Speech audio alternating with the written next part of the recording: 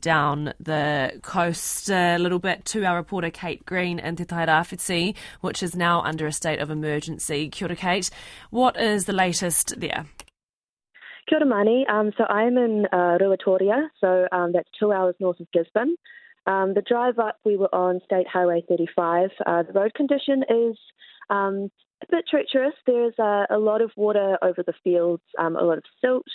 That's mostly there from Cyclone Hale, and now this is just compounding that previous damage. So the rivers are looking really high, really brown, and the sea itself, there's some huge swells and also a really kind of dirty brown colour out there as well, with lots of forestry slash coming up on the banks as well. Yeah, how much of a concern is that slash that we saw during hail? What have the council been doing or saying about how to mitigate the risk of that slash coming back up?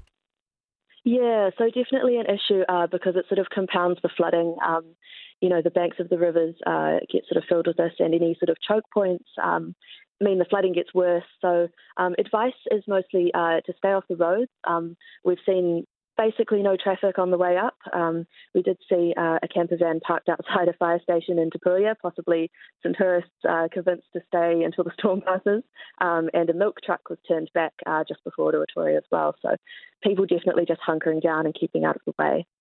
And council reiterating that advice to self-evacuate this evening, is that right? Yeah, so there's been a lot of civil defence centres set up, evacuation centres.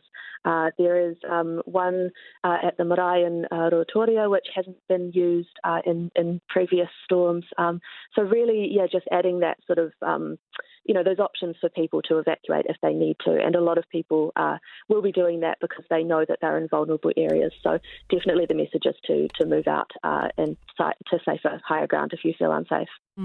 Thanks so much for that update. That is our reporter Kate Green coming to us live from State Highway 35 in Te Tairawhiti.